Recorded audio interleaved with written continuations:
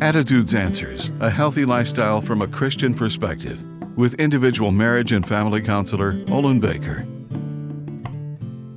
Grief is often characterized as punishment.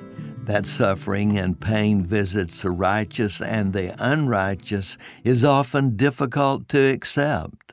Isaiah 53:3 portrays Jesus as despised and rejected, a man of sorrow, acquainted with grief. It's interesting that even Jesus would not be exempt from grief and sorrow. The duration of grief is determined by our willingness to progress through each stage of grief toward healing.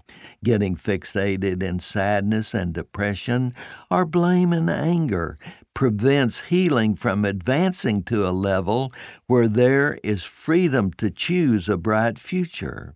Grief is like surgery that causes intense pain but brings about healing. Do not permit anger and sadness to become a constant fixture in your life.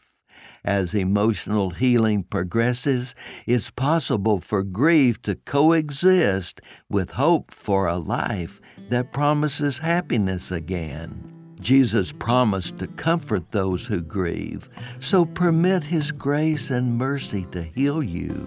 I'm Olin Baker.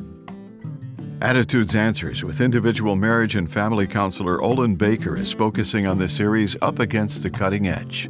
For a free transcript of today's show or to learn more, call 713-664-1475. Subscribe to the Attitudes Answers podcast on your favorite podcast platform. And thanks for listening.